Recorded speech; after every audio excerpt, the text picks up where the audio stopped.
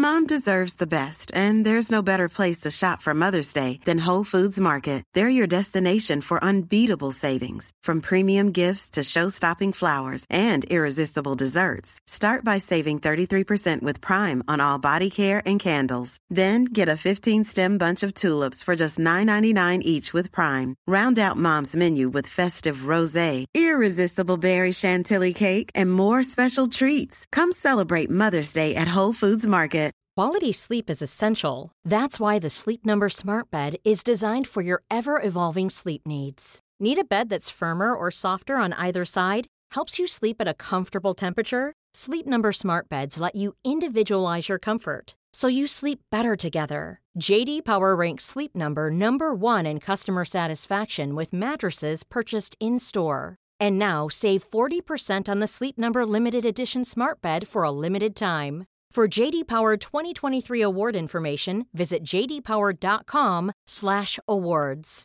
Only at Sleep Number stores or sleepnumber.com.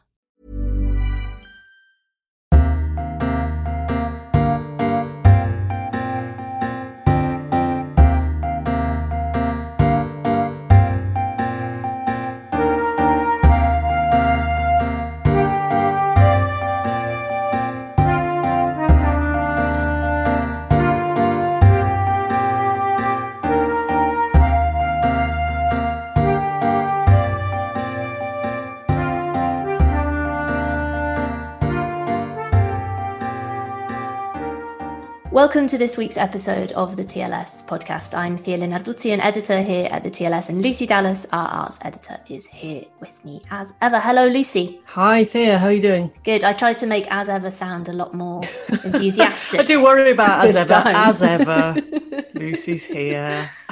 Really put some energy into it. Like this a time. bad penny.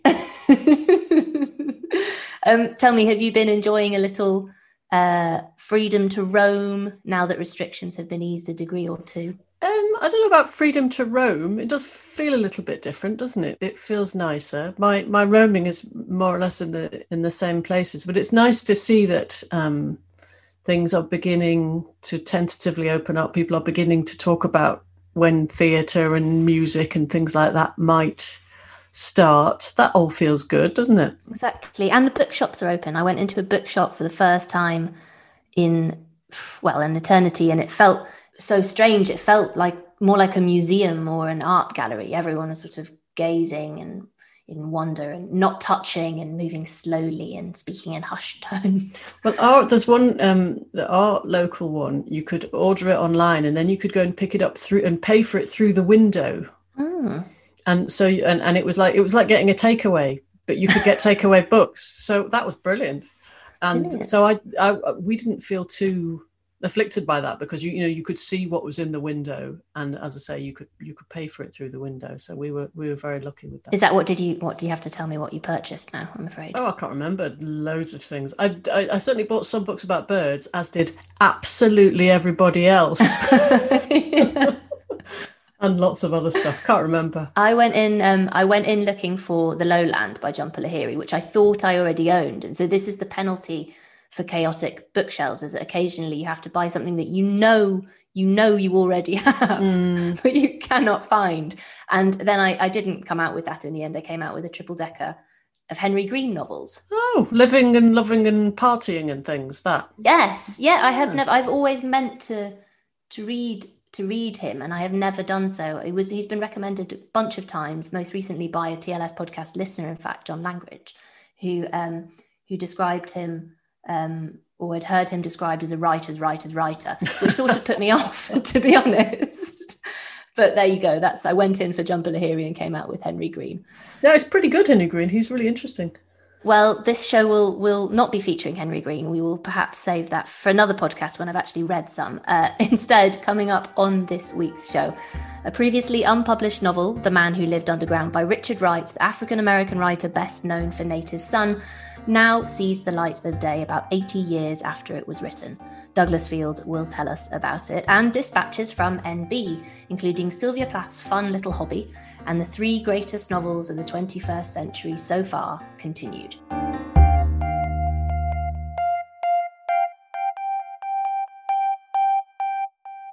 But first, we're going to talk about a new book by our esteemed contributor, Patricia J. Williams, published next week by TLS Books.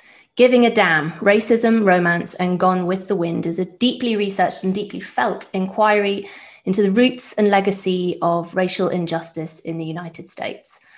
The extended essay turns on the classic Civil War novel by Margaret Mitchell, published in 1936, which still exercises a powerful force on the American imagination. It comes second only to the Bible as the nation's favourite book.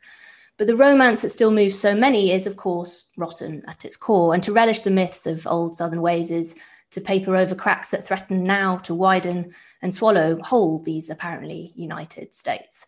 In this week's TLS, we're running an extract from Giving a Damn, and Patricia Williams joins us on the line now to tell us more. Hello, Patricia. Hello, how are you? I'm very well, thanks so much for coming on.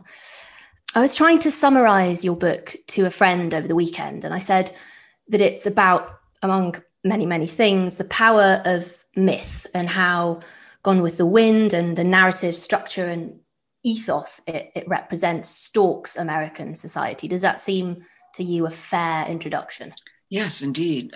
It really is about the way in which parts of our population are enchanted. And that enchantment only goes so far if you are on the outside of the heroics of the internal narrative of such myth. And so the degree to which Gone with the Wind dresses up in flouncy frippery the image of Scarlett O'Hara and plantation life as dependent upon the invisible, ex-nominated labor of slaves. As the descendant of slaves, I feel somewhat excluded from that. And to say that hurts the feelings of those who really want to be Cinderella. It's an American version of Cinderella, of being recognized, of being beloved.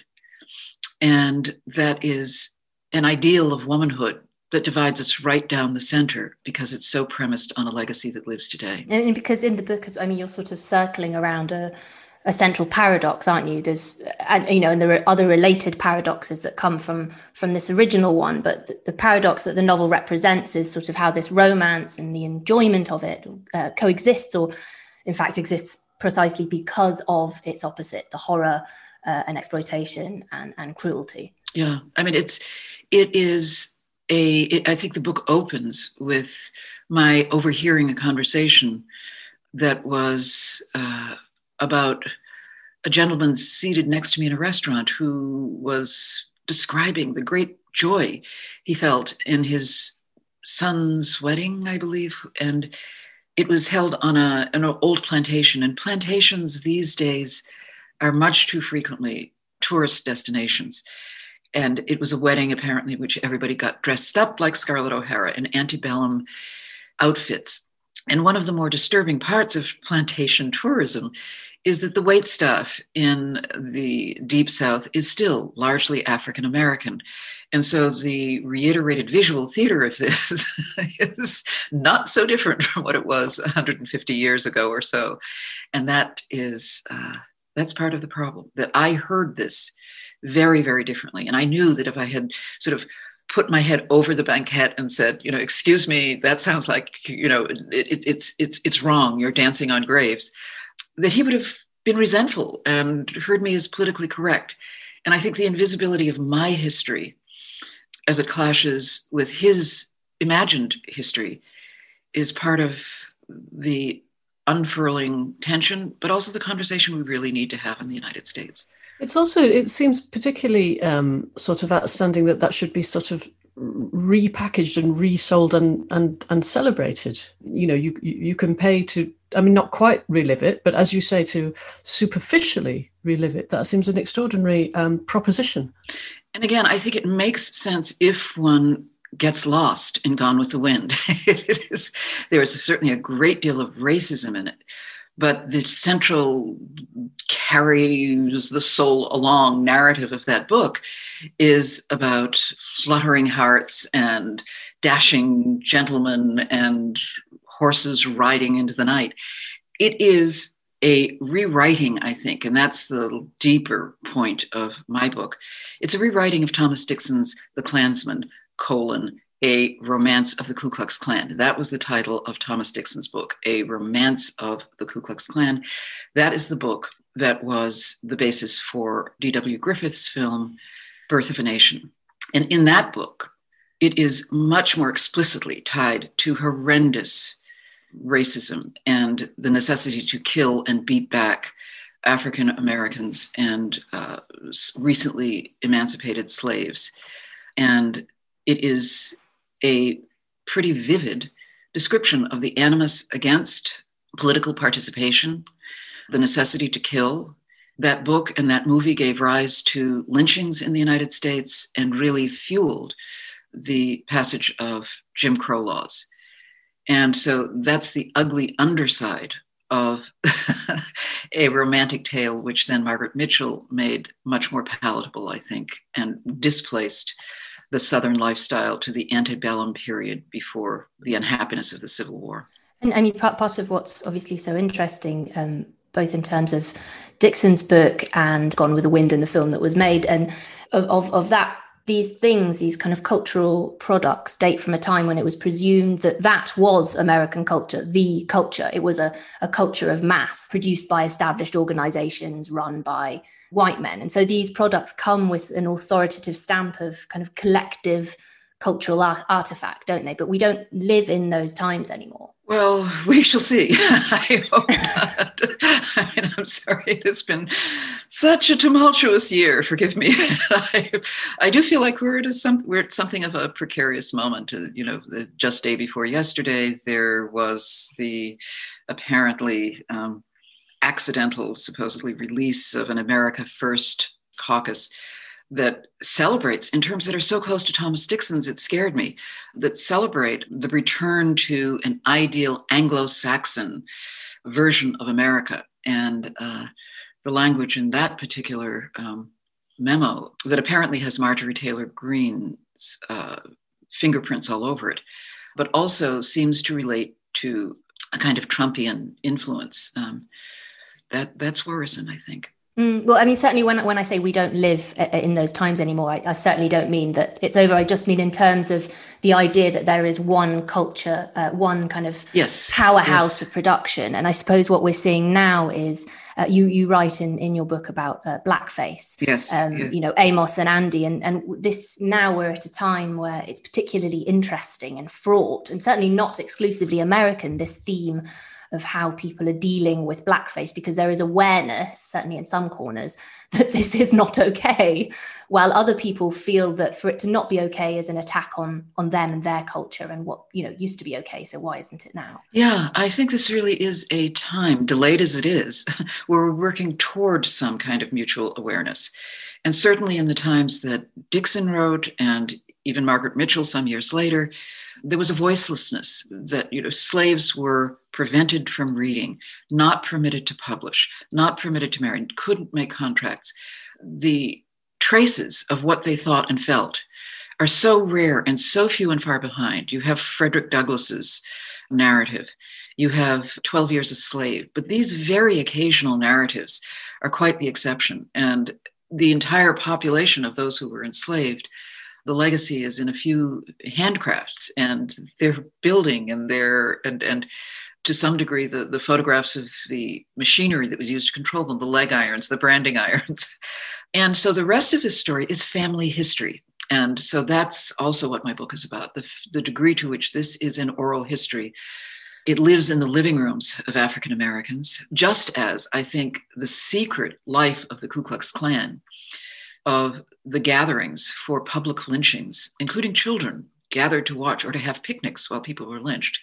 We don't have tremendously official narratives about that, but it lives on in families that witnessed that brutality and that cruelty. And so I think that what is different now is that many people are starting to write about those legacies, as in Tulsa, Oklahoma, looking for the mass graves and the bodies that were buried as a result of such violence. You diagnose in American attitudes towards identity and place a deep ambivalence. And this sort of nods back to what we were talking about before in terms of paradox, how something can be both. So, you know, ambivalence in that original sense of being both things at the same time. that you diagnose this ambivalence about the notion of home specifically. Can you expand on this for us, please? Oh, yeah. I think the ability to be in one place over time has been such a longing within the African American community, or any diasporic community, or forced diaspora. We are not a nomadic culture per se, but I think the need to escape is a very important part of the legacy of slavery. And it is so complicated, not just by the need to escape from plantations, the need to find the pole star. The Underground Railroad looked at, to the North Star for the direction north, to flee the southern states, the slave states, to escape to Canada. At the same time, leaving home was the tremendously fraught experience of being sold down the river. If the master or the owners of plantations died, or if their estate were in debt, they would sell their assets, which included furniture, horses, and slaves. And that meant families could be broken up. Children sold away from their parents, husband and wife, or lovers, because frequently they weren't permitted to be married. But those who had settled in as mates could be parted and never see one another again. And because they were illiterate, it was very hard to reconnect, even after emancipation. And anti-slavery organizations did provide services whereby they would put ads in newspapers. Have you seen a woman of this description, goes by the name such and such? And there are, in the African American History Museum in Washington, D.C., the relatively new museum, one can read these very sad, have you seen, have you seen, have you seen? The little newspaper clippings that so remind one in today's world of, after great disasters, after 9/11, after Katrina, have you seen my loved one? Looking for. And of course, in those days, many of them didn't have any last names other than their latest owner. And it's a sense that this kind of journey, this flight, this running away, this escape coexists again with a completely different narrative around what it means to take to the road and to go for freedom and adventure. And the fact that these two things coexist and sort of just can't be reconciled. Yeah. In the United States, the immigrant myth, or the white immigrant myth, I should say, is one of mobility and cutting one's roots willingly because one comes from pogroms or famines or the Cossacks are coming. And so the ability to move about and to change one's name and to reinvent oneself is the companion to this myth. And that has not always been very accessible to African Americans. That's another paradox, isn't it? Because that's the idea of the American dream. It reminds me, because we were talking about Nomadland and also to some extent Minari recently. And Nomadland had that double thing. It wasn't fueled by race, but it was fueled by poverty. So of course there is an intersection. Yes. And I think that film or documentary, teledocumentary, whatever it is, really speaks to the degree to which there's always been this sense of identity and property that is profoundly American. And I think African Americans are at the center of the experience of being at the will of other people, and that will being the fact that you are in a property relationship with the people who feed you, that one becomes an extension of that property. But poor whites have also been in this box. One can read Grapes of Wrath and remember the Dust Bowl. And this is a condition that I think many white people in today's world, particularly since World War II and the GI Bill created a new American middle class, have forgotten or in some denial about, that if you just work, you can pull yourself up by your bootstraps. But the degree to which some of these inequalities are the products of bad policy, bad structures, bad institutional decisions is something we need to collectively revisit. You talk about America's crisis of identity, and this is something that goes well beyond the recent presidency of Donald Trump, who, no surprises, features quite prominently in your book. I wonder whether Trump's presidency added more anger to a sadness and a disappointment that was already there. The book has a note of lament running through it. You ask at one point, what has happened in the fluctuating tension of American narratives to allow Steve King's vision, its current political ascendancy, over Emma Lazarus's. Perhaps you can explain those references for us there and what you see as happening in this crisis of identity. Yes, Steve King, a former congressman from the Midwest, was very noisy in his anti-immigration statements with which Trump was in complete alliance. But Steve King said one cannot replace a civilization with, quote, other people's children. And that so-called replacement theory is a chant that went up during the neo-Nazi march in Charlottesville a year and a half or 2 years ago. It is reiterated in the new Congresswoman Marjorie Taylor Greene's multiple statements. And it is in such contrast with Emma Lazarus's poem, which is engraved at the base of the Statue of Liberty: "Give me your tired, your poor, your huddled masses, yearning to breathe free." And under the Trump administration, that poem actually was the subject of a rewriting by a member of Trump's administration. It didn't get far, but nevertheless, it was a rewriting that said, give us people who can stand on their own 2 feet and bring money into the country, basically. And then clarified that what he meant was European immigrants. So the exact opposite, in fact, of what it says under the Statue of Liberty. Yes.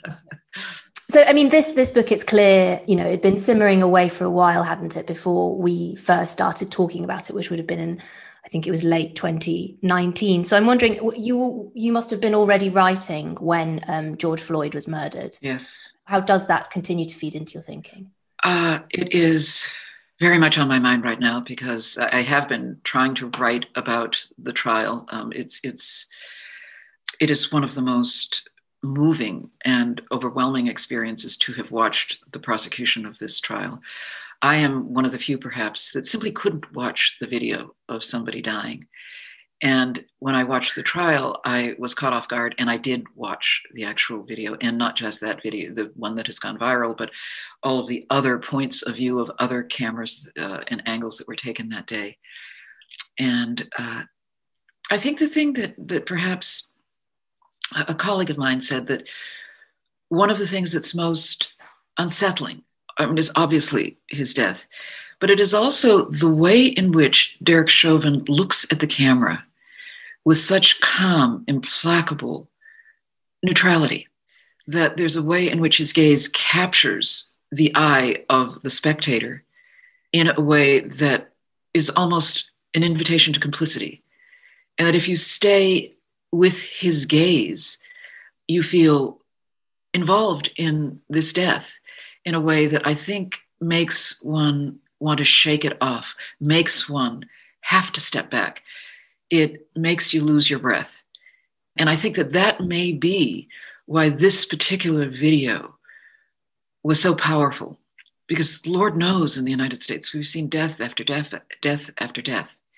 I think it is that profoundly, brutally, impersonal gaze that makes this one particularly distressing. And that thing of being kind of forced to step back and look at the thing, that's sort of, and I don't say this at all lightly, but that's a source of fragile hope, I think, in your book, the sense that people can step back, be, breathless about it, but can face up to all of the things that have been glossed over in the vision of America as, land of the free. And that's the play in the title of your book, isn't it? I mean, because there's a defiance to the title of the book, which again takes us back to Gone with the Wind. That is a very fragile hope that I have right now, because I've seen again, time and again, where some people are able to rationalize away, well, police are in a dangerous situation. Well, they feared for their lives. Well, it was a split-second decision. That simply isn't the case here. First of all, you have police witnesses, and a number of them, including this man's immediate superiors, several of them, and the people who trained him. This was not split second. You live with the fullness of those 9 minutes and the submissive, the slowly dying body beneath him. And I hope that that's what finally allows people to feel what excessive means. And if they don't, I just worry that it gives license to the fact that it is always reasonable to be outlandishly afraid of the image of Black men, because this is not about the reality of George Floyd's resistance. Well, Patricia Williams, we'll have to leave it there. This podcast is being recorded before the verdict arrives in that case. Hopefully by the time it airs, we'll have a sense of people do give a damn. Thank you so much for joining us. Thank you for having me.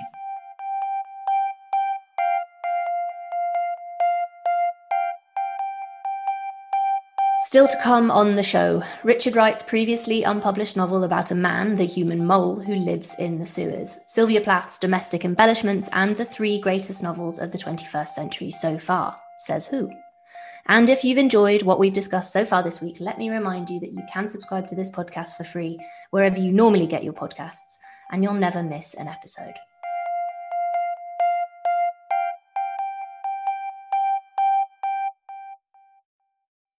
And we are happy to announce the return of the exclusive TLS subscription offer. Exclusive, that is, to our podcast listeners. For just £5 or $5, or the equivalent in whatever currency you use, you will receive 6 issues of the TLS, and that's print and digital. So you'll have the paper turning up on your doorstep every week, where you'll find all the pieces we've talked about on this podcast, alongside dozens of other pieces, as well as getting access to everything online and in the app edition.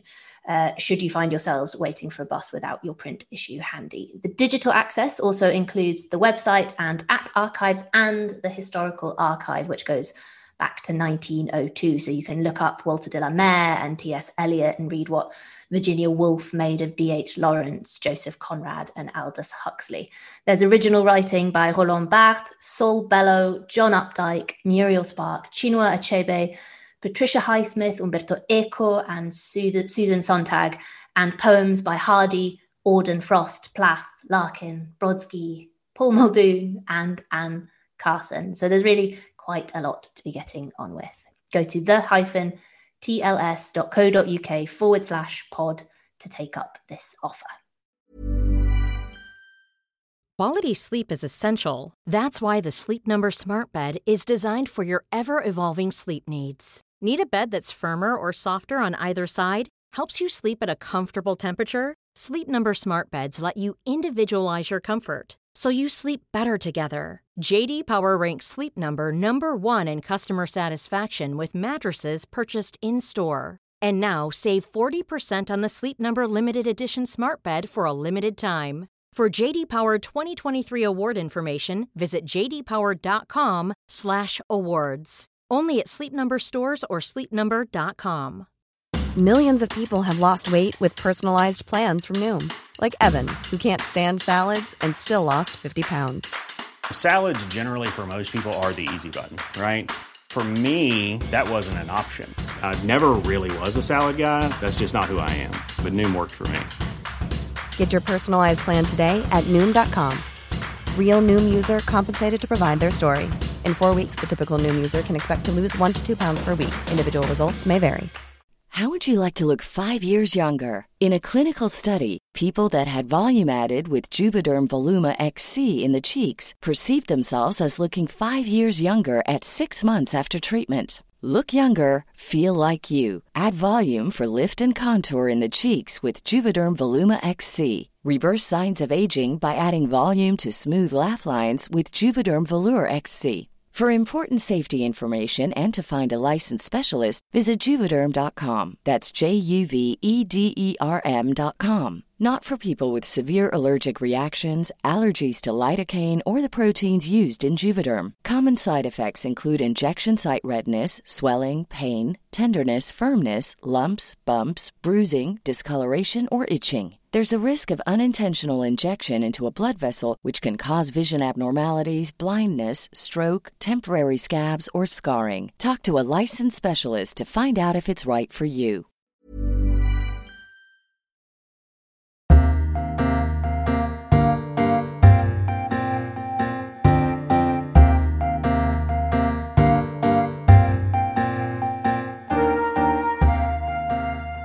Welcome back to the TLS podcast. Before we get to Richard Wright, Lucy, shall we turn to MB? Yes, let's turn to MB. What have you noticed there? Well, I wanted to draw everyone's attention to this chair of Sylvia Plath's. So it's up for auction. And it's interesting because it has been, well, they attempted to auction it in 2018 and it didn't sell. So the chair itself, so it's a nursery chair that Sylvia Plath bought and later decorated for her daughter, Frida Hughes. And so you can see these beautiful little hearts and flowers and twiddly bits, for want of a better word. It looks a bit like Scandinavian folk art. It looks a little bit like that to me. It's really pretty. It's lovely. Yeah, I sort of thought like Tyrolese Alpine vibes. Yes, yeah, a little bit, yeah. Yeah, so she loved, Sylvia Plath adored. She said, I just love painting woodwork and pretending I'm making my own house.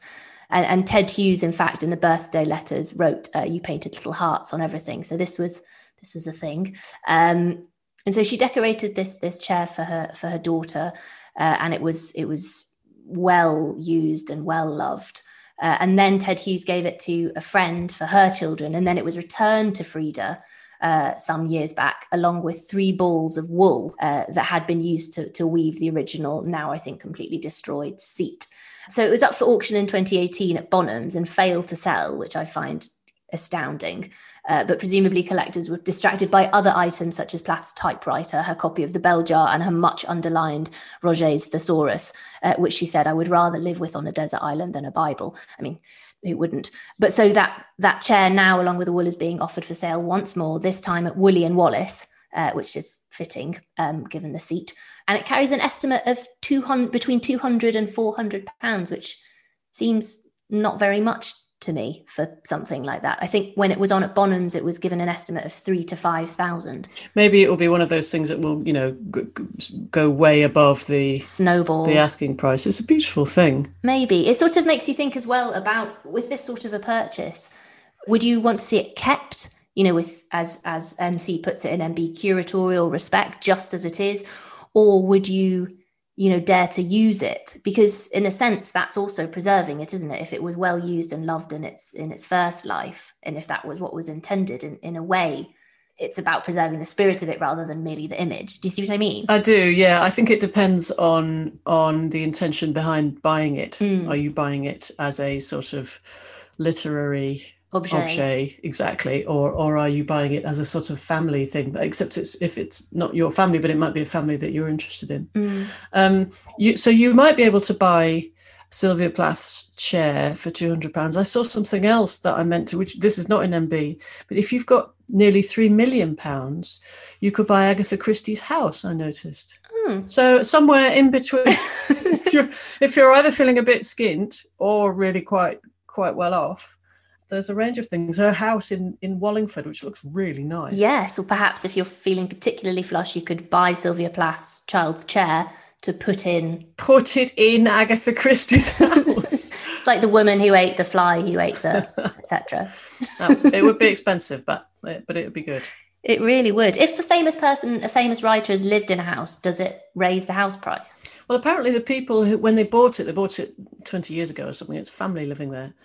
Or maybe more than 20 years ago, and they didn't know that. There wasn't a plaque, there wasn't anything. They bought it because it's a lovely house, and then now there is a plaque on it. So presumably, maybe it will. And I think it's maybe it's also the house. It's supposed to be the house that Miss Marple lived in is slightly based on that house. I think there are similarities. So if you're feeling sleuthy and you've got a spare £3 million, you know what to do with it. There's also an update, isn't there, on our new parlour game, the 3 greatest novels of the 21st century to date. It's a bit of a rarefied parlour game, this one. Yeah, so there was originally, we talked about it a few weeks ago, originally suggestions were All for Nothing by Walter Kempowski, The Lesser Bohemians by Emma McBride, and The Line of Beauty by Alan Hollinghurst.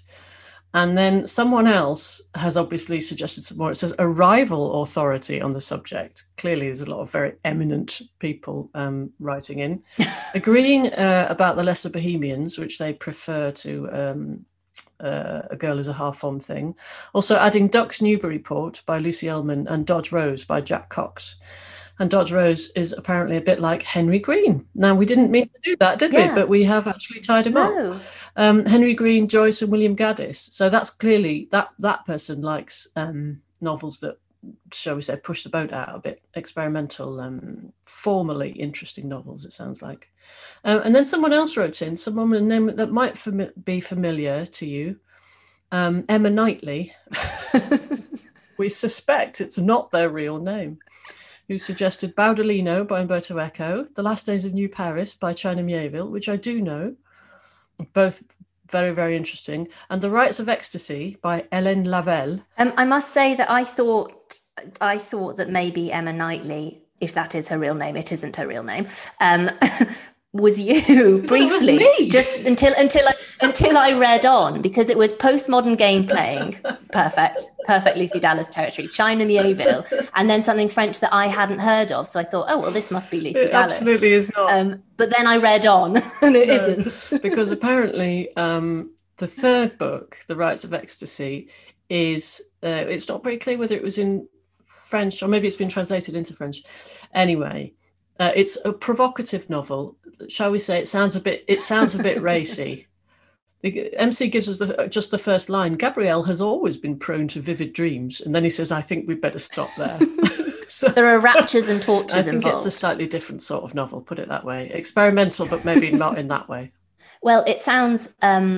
Perhaps this isn't unfair. Perhaps it is. I don't know. But it sounds a dubious contender to best novels of greatest novels of the 21st century so far. But I haven't read it, so I will say no more.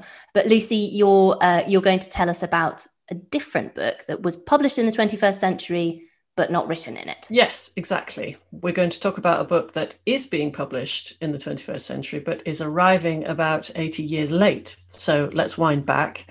In August 1941, if you happen to be reading that month's issue of True Detective magazine, you might have seen a story about the crime Hollywood couldn't believe, which was in fact a series of crimes that had been committed a decade earlier. Thefts of money, food, and even typewriters from a number of properties with no obvious means of entrance or exit. And the culprit, it turned out, was a former sewer worker who had taken to living in the sewers and realised he could get into places more or less at will. Also reading that magazine was Richard Wright, whose first novel, Native Son, had been a huge success the year before. And Douglas Field has written about the connections between these events, and we're delighted that he's here to talk about it with us today. Douglas, thanks very much for coming on. Thanks for inviting me. Very nice to be here.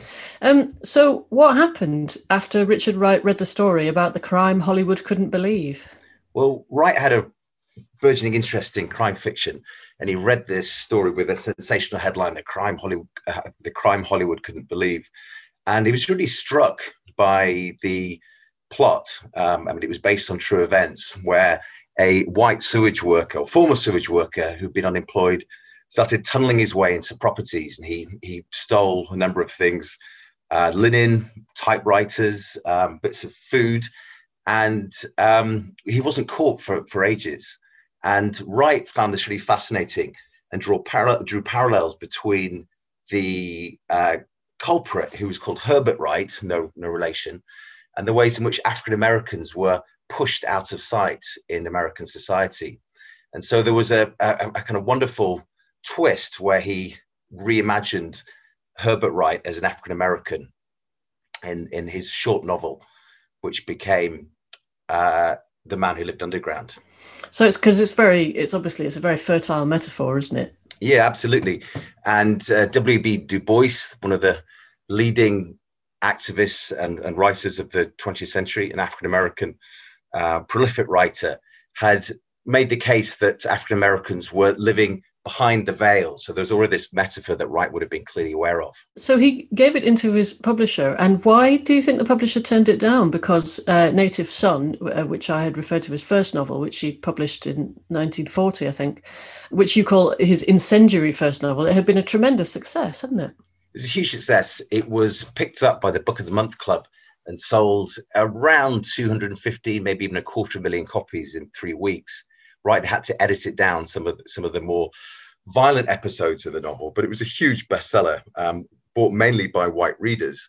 But then it's that difficult second novel. He'd written a collection of novellas or kind of extended short stories in 1938, Uncle Tom's Children. But I think his publishers were unsure. It was a slender piece. Native Son is a very long novel. This is around 60 to 70,000 words. And also, I think the message about police brutality was, I mean, it's very, very current now, but I think it was too shocking for his editor and perhaps the agent too. He obviously didn't agree. He was very attached to the story, wasn't he? It seems that he couldn't let it go, and he kept on trying to place it. Yes, there's something rather poignant about it. I mean, it's only now that Library of America have published it, but he tried on many, many occasions. Some people who know the posthumous collection of short stories, 8 Men, will know a short version of The Man Who Lived Underground, and that came out in 1961. But he published a few pages in 1942 in a little magazine called The Scent, and then a slightly better known selection of writing, Edwin Seaver's book which is called Cross Section, a collection of new American writing. But he kept trying to get it published, and it's a real shame that it was only just being published. And I think now, with the descriptions of police brutality, the novel is, without giving too much away, is centered on an African American who's picked up by police and tortured, and then confesses under duress for a crime he didn't commit, is extremely poignant in today's racial politics. Yes, and it's as you say, it's all too relevant, unfortunately. Do you think, as a novel, I mean, there is the obvious social import of the message, and do you think also as a novel it succeeds? I think it does in places. I think, I wanted to like it slightly more than I did, and it's definitely worth reading.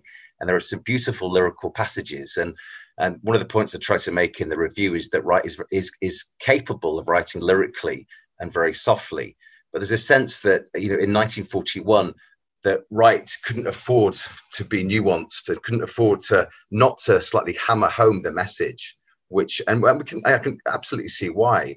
In an essay that he wrote in 1937, he makes the case that African American literature hadn't really been studied by white critics. And so there wasn't really the space or the time for him to tread softly. So I think there are parts of the novel where it suffers from Wright hectoring rather than implying.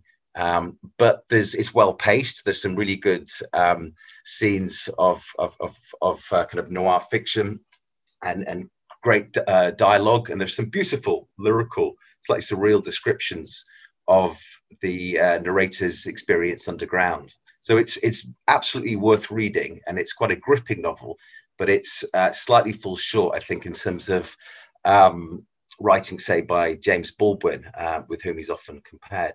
I was going to talk about that, actually, because you say in your piece that recent critical opinion has been less kind to Wright and to Baldwin, whose work has enjoyed a startling renaissance, or to Ellison, whose reputation as a nuanced, jazz-inflected stylist is unsurpassed.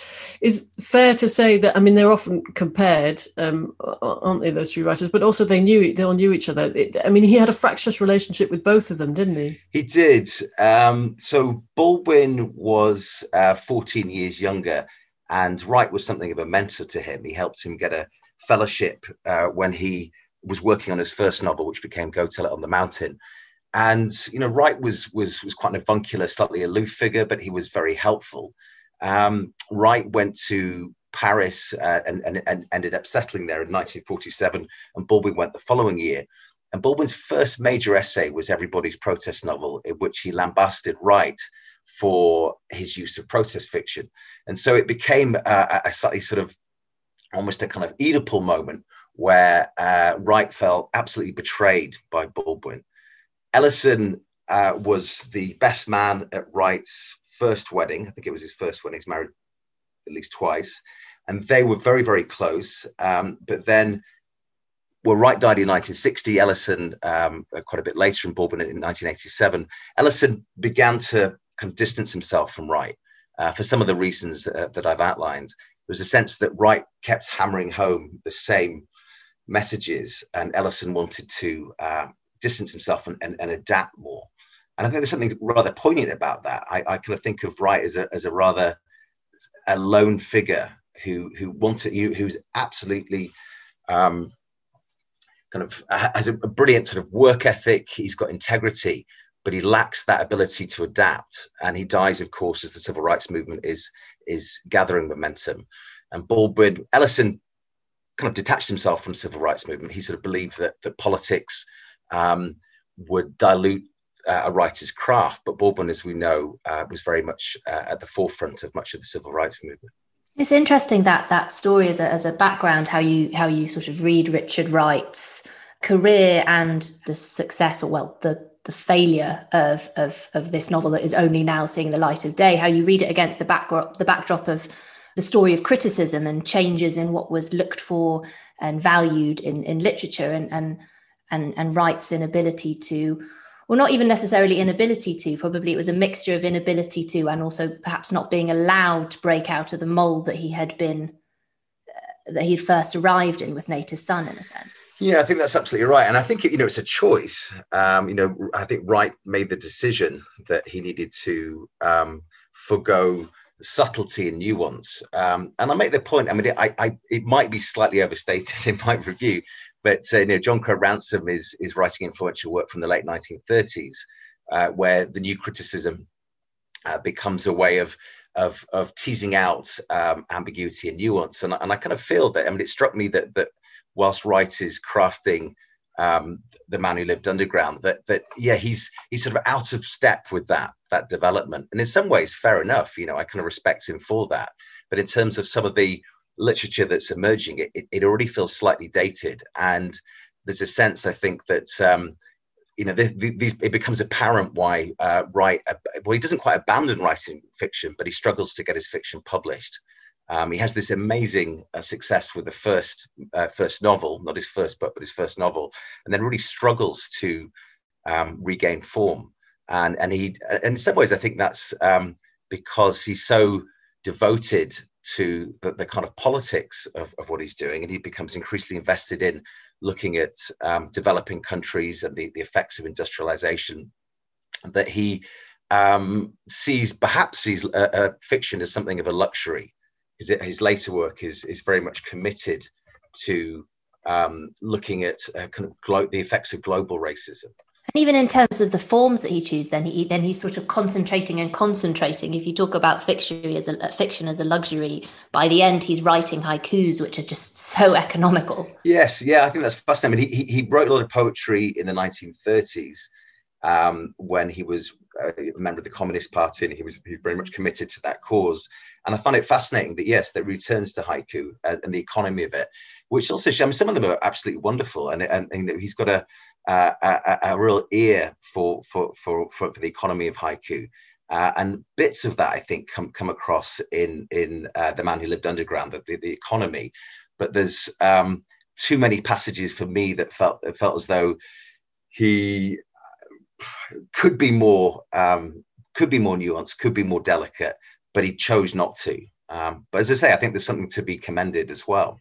He wrote hundreds and hundreds of them, didn't he? And it seemed to be after he was recovering from an illness. And some of them are like little vignettes, and some of them are looking at politics and race and injustice. And some of them are more like traditional in the sense that they're, noticing nature, or, coming to terms with the passing of the seasons or passing of time. Yeah, I think it's a fascinating insight into Wright. And I think there's as a try, and I hope say fairly in the review, that there's a sense that Wright is seen as slightly one-dimensional, almost slightly tone deaf. But I think reading the haiku shows a very different side.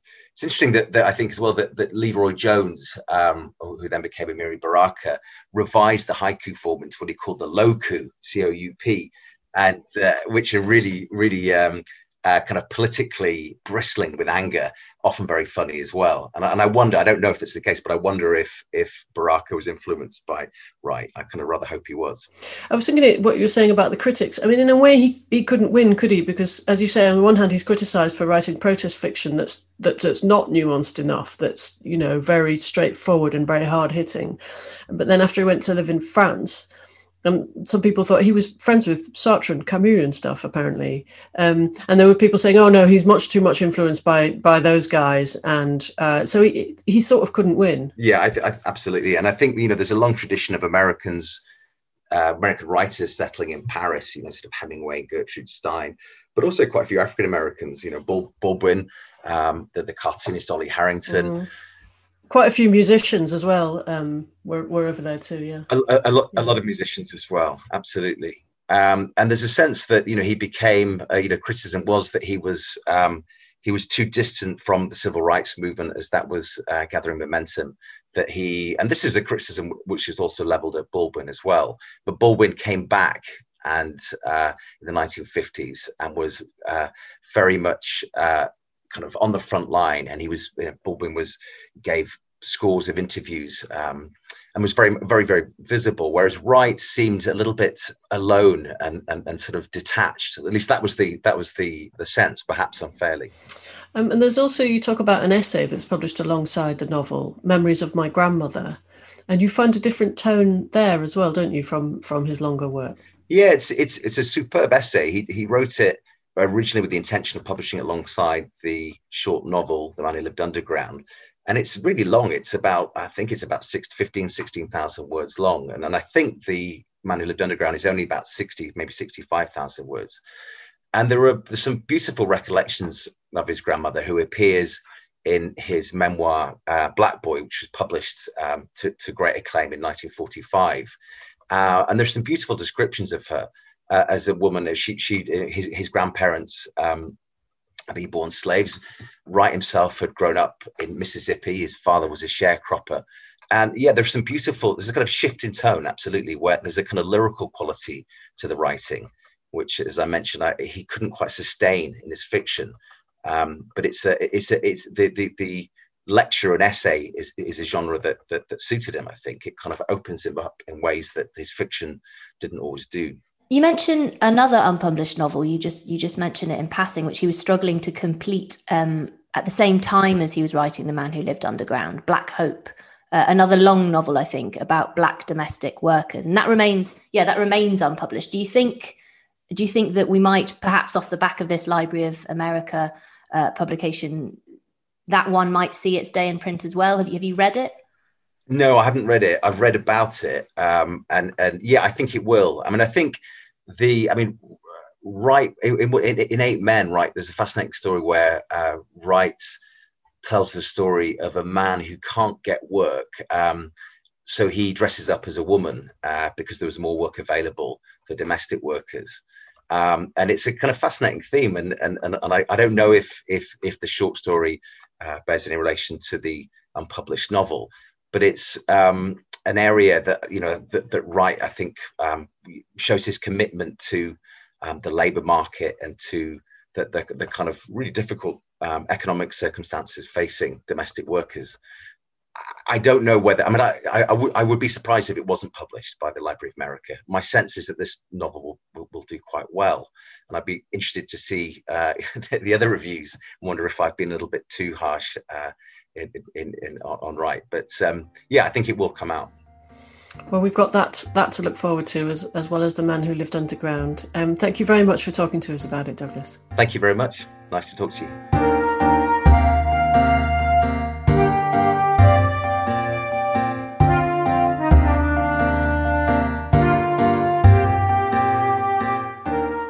That is all we have time for this week. Our thanks go to Patricia J. Williams and Douglas Field. Thank you for listening to this episode of the TLS podcast, produced by Ben Mitchell. We'll be back next week, but for now, from Lucy Dallas and from me, goodbye.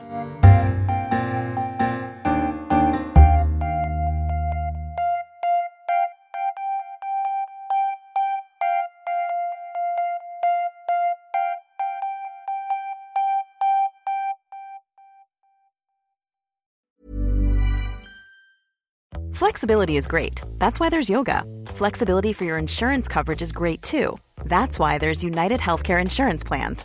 Underwritten by Golden Rule Insurance Company, United Healthcare Insurance Plans offer flexible, budget-friendly coverage for medical, vision, dental, and more. One of these plans may be right for you if you're, say, between jobs, coming off your parents' plan, turning a side hustle into a full hustle, or even missed open enrollment. Want more flexibility? Find out more about United Healthcare Insurance Plans at uh1.com. Hi, I'm Daniel, founder of Pretty Litter. Cats and cat owners deserve better than any old-fashioned litter. That's why I teamed up with scientists and veterinarians to create Pretty Litter. Its innovative Crystal formula has superior odor control and weighs up to 80% less than clay litter. Pretty Litter even monitors health by changing colors to help detect early signs of potential illness. It's the world's smartest kitty litter. Go to prettylitter.com and use code ACAST for 20% off your first order and a free cat toy. Terms and conditions apply. See site for details.